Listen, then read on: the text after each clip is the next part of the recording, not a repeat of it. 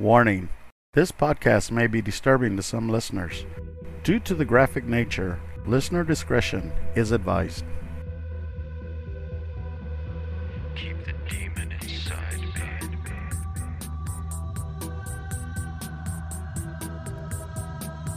Keep the demon inside me.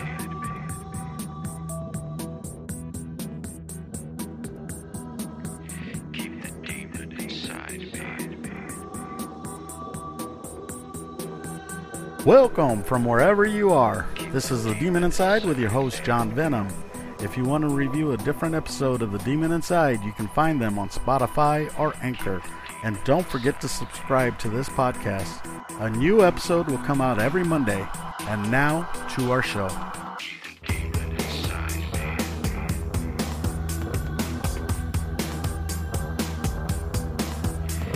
me. We'll be right back after these messages from our sponsors. And welcome back to The Demon Inside. Hello, my Demon Insiders. Today's episode was inspired by Crane. Crane is a listener of the show who responded to one of my questions on the podcast. The episode was entitled, The Demon Inside Annis and Joseph. My question was, do you believe that demons can just jump into a person without consent? Crane wrote, quote, "Yes, I believe demons can jump into people without consent. Check out Isabella Guzman's or Esme Singh's case. I think demons came into their lives and ruined the families. Many blessings." End quote. So for that, thank you, Crane, for your blessings, and thank you for your suggesting these two cases. And I do believe that you are right. These two, for me, are connected, and I really do appreciate that you found these for me. The more I did the research, the more I found common things between them. So today, we will go over the demon inside Isabella Story of a young woman Guzman. now at the center of a brutal murder case. The alleged victim, her own mother. That's right. The cops and the girl's own father say they tried to intervene in the hours before the killing. So what went wrong here? ABC's Aditi Roy is in our Los Angeles bureau with more. What a gruesome story, Aditi. It is a chilling story. Good morning, Dan and Bianna. Before the murder, police were actually at the teenager's house with a stern warning to her to respect her mother or be thrown out of the house. Hours later, police were back, this time to a bloody murder scene. District 1 is looking for Isabella Guzman. Looks like cut her mother's throat. Police say this is the face of a killer, and that 18-year-old Isabella Guzman's alleged victim is her own mother. 47-year-old Yunmi Hoi's body, the center of what investigators call a bloody crime scene in this Aurora, Colorado home. Police say Guzman stabbed Hoi 79 times before fleeing the home. She's on foot somewhere in the area. After an all-night search, undercover police discovered Guzman in a nearby parking lot. In a police affidavit, investigators say the girl's stepfather, Ryan Hoi, heard his wife cry out from the bathroom. He then opened the door and allegedly found his stepdaughter standing with a knife over her mother's bloody body. Guzman's biological father tells ABC news station KMGH he spoke with his daughter earlier that day. The topic of conversation, her troubled relationship with her mother. I still can't believe it. I thought that I made progress, but obviously it didn't do nothing because hours later, then this thing happened. Prosecutors say in the days leading up to Yunmi Hoi's brutal murder, Guzman allegedly yelled at her and spit in her face and reportedly, via email, sent a clear message, "You will pay." A teenager who looks more like a model than a murder suspect, now behind bars. Guzman's being held without bail on first-degree murder. Her next court appearance is on September 15th. An incredibly disturbing story. Dan and Bianna? Disturbing indeed. All right, Aditi, thank you. So, 18-year-old Isabella Guzman was accused of fatally stabbing her mother 79 times. Guzman and her mother often fought, but the teenager had become more threatening and disrespectful toward Yen Mi Hoi, her mother, in recent days. Her stepfather, Ryan Hoy, told authorities her mother had grown so fearful that she called Aurora police, who on Wednesday afternoon warned Guzman that her mother could kick her out of their home if she did not shape up. Hours later, officers returned to the home to find Yoon Mi Oi dead in an upstairs bathroom. Guzman, 18, who was arrested Thursday after a 16-hour manhunt, appeared Friday before Arapahoe County Judge Stephen F. Collins, who ordered her to remain jailed without bond on suspicion of first-degree murder. She sat silently in an orange jumpsuit, a bandage on her right wrist. So one of the news medias got a clinical psychologist to kind of look over this, just to kind of give their best estimates. This is that, and what I'm going to do is I'm going to break it up into parts just so that I can show you how this is kind of similar to other cases. Because when it comes to demon possession, nobody wants to say demon possession. They always come out with drugs or other circumstances or situations. So let's take a listen to this. The details in this arrest affidavit are gruesome. Ryan Hoy telling police his wife went upstairs to take a shower. He heard a thump, ran up, and saw blood oozing out from under the bathroom door. When he tried to enter, he told police Isabella Guzman pushed the door shut. The affidavit states that he ran down to get a cell phone and heard his wife yell, "Jehovah!" Then the door opened. He saw Guzman walk out with a knife at her right side, staring straight ahead and not saying a word. It definitely sounds like something out of a movie, actually. So how many times have we ever heard this? The person wasn't talking. They were looking straight ahead.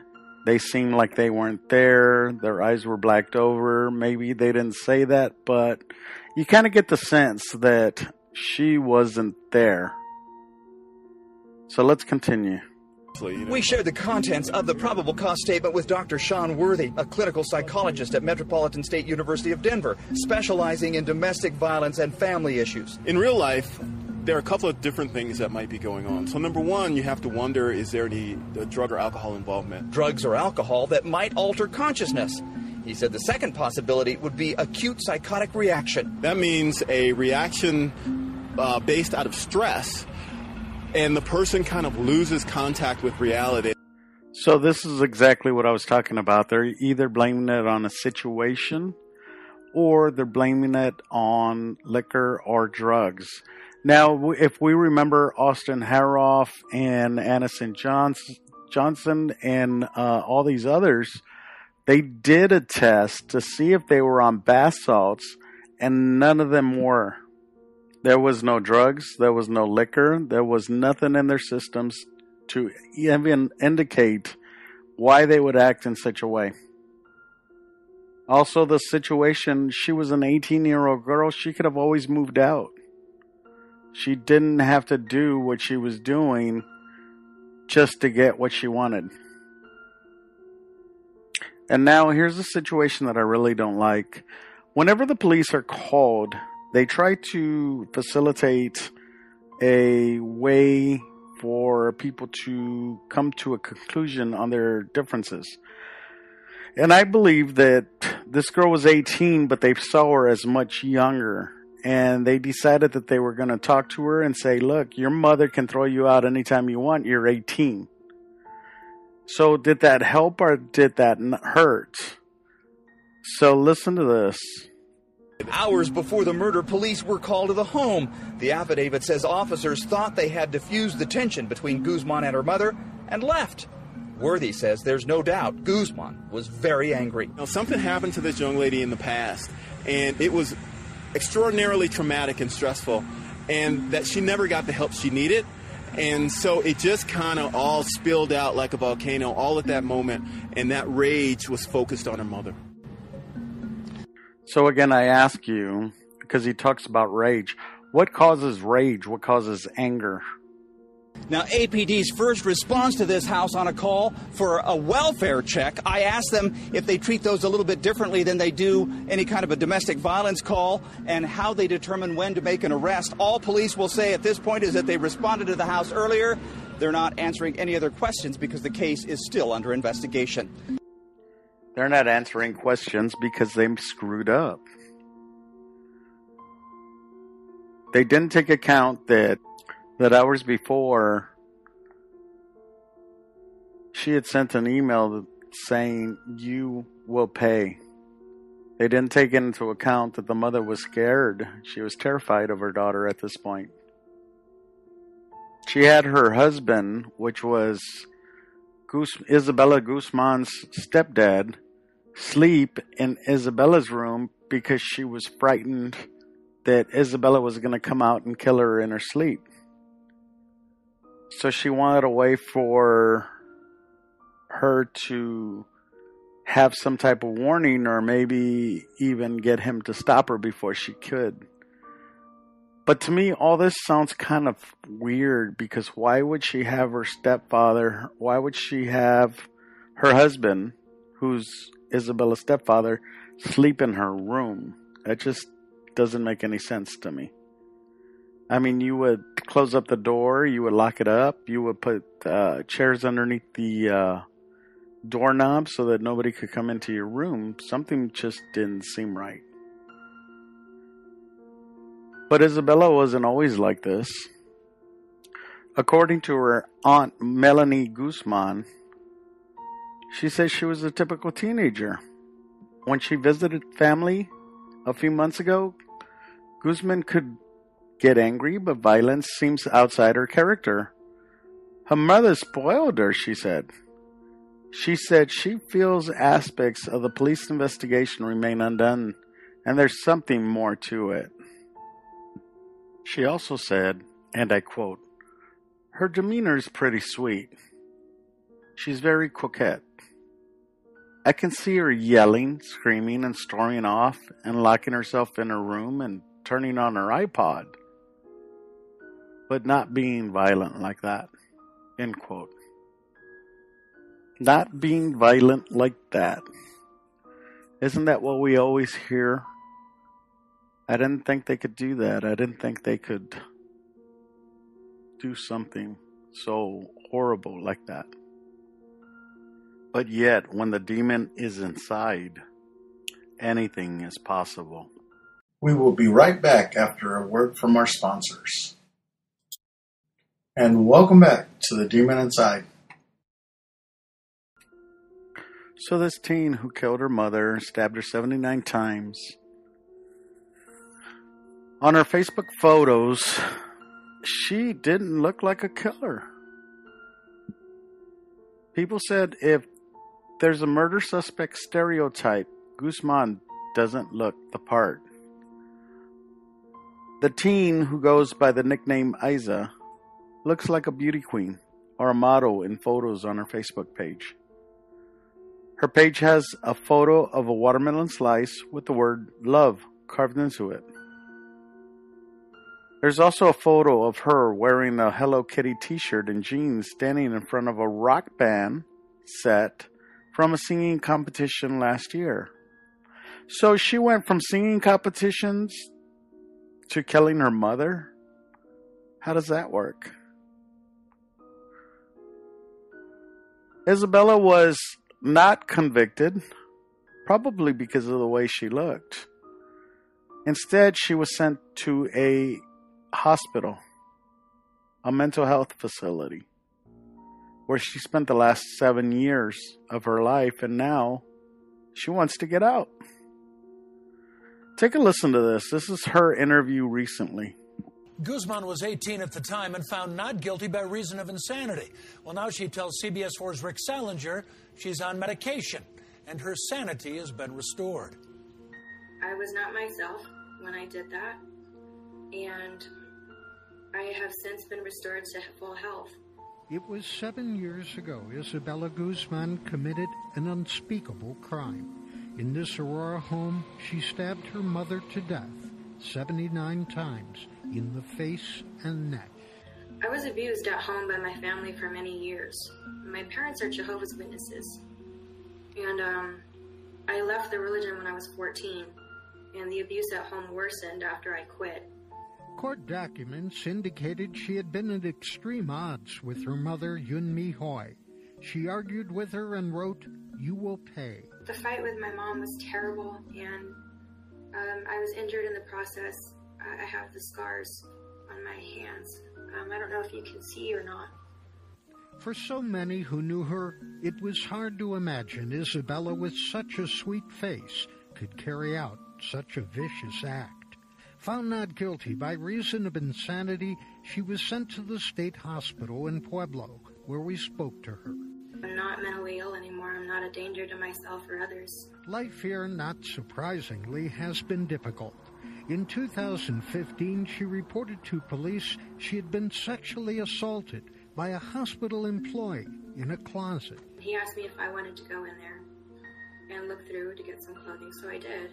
The other patient left, and he went in there and shut the door behind him. The case was investigated by the state hospital's police. The Department of Human Services denied our request for information, citing privacy laws. Isabella said there were 2 other incidents with the same employee. I was afraid that if I didn't do what he wanted, that he could ruin my life.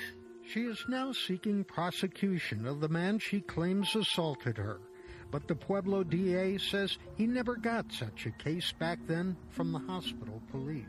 So hard on me emotionally and mentally. It made me feel like I wanted to give up.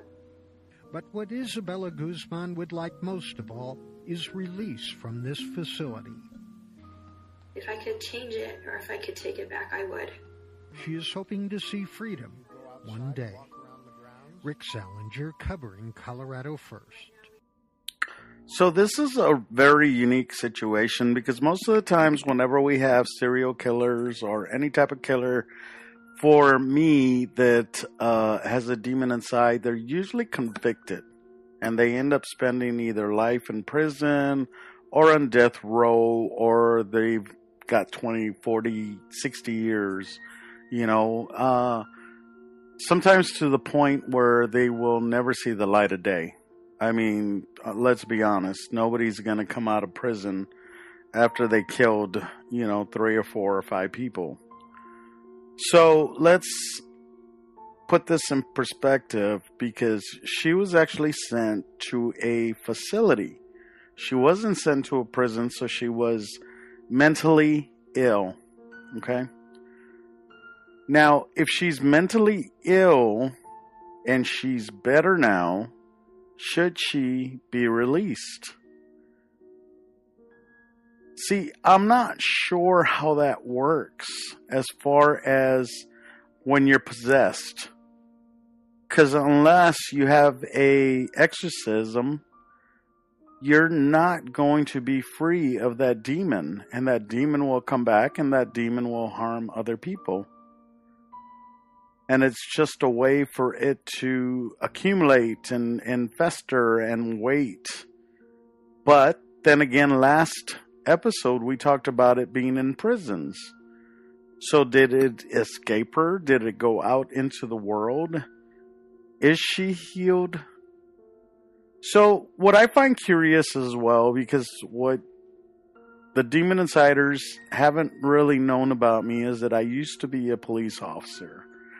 And, of course, I use the name John Venom because I'm trying not to use my real name in case I need to go back to court for something.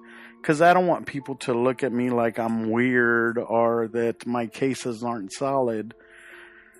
So, but here's the thing. As a demon, as I am looking at a demon from the outside, if she was not possessed anymore, then why shouldn't she be allowed to leave? Now here's the thing, like I was saying, I was a cop and I was listening to her answer, and for me, her answer is not very sincere. She didn't say, I really regret what I did to my mother. I really regret that day. I feel so bad for what I did. I'm sorry to have hurt and killed my mother. I'm sorry to have hurt my stepfather. I'm sorry that I caused all these pains to my family. No, instead she said, look, I hurt myself. Did you see my hand? She's like, we had fights, but it was okay. Because she's still trying to play the victim. Psychologically, sure, that's what this is. She's playing the victim because she's a narcissist. She needs for people to look at her and think victim. And of course, she's playing the victim again by saying that this guy, if it's real, so if it's real and this nurse or somebody who works in the facility is actually doing this, not just to her, but other victims, other people in there, they need to pull this guy out and convict him. But if she's just doing this to find a way out or to get sympathy, because this is the demon's MO. The demon wants sympathy from people. The demon wants you to fall for it. The demon's already got that happening since the trial.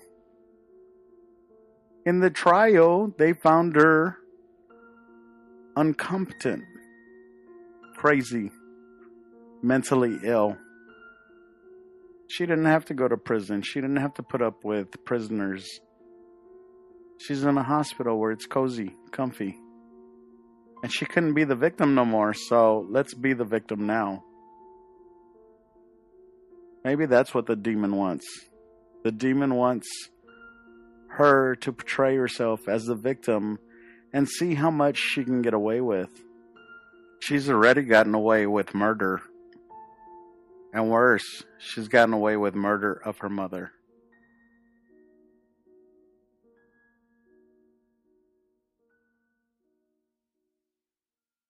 Don't forget to subscribe to The Demon Inside on Spotify, Anchor, or any other podcast directory, or through our website, anchor.fm/The Demon Inside. A new episode of The Demon Inside comes out each Monday. Let us know what you think and join the conversation on our Demon Inside Facebook page and on Instagram. We thank you for listening and hope you'll join me next Monday for a new Demon Inside. If you enjoyed this episode, tell your friends. I'm John Venom. We'll see you next time, if I don't get possessed. The Demon Inside was created and written by James Porter. It's a production of Venomous Entertainment. Theme music, Demon Inside, is on the album Conjure One by Reese Fulber. Background music was created by Lucas King.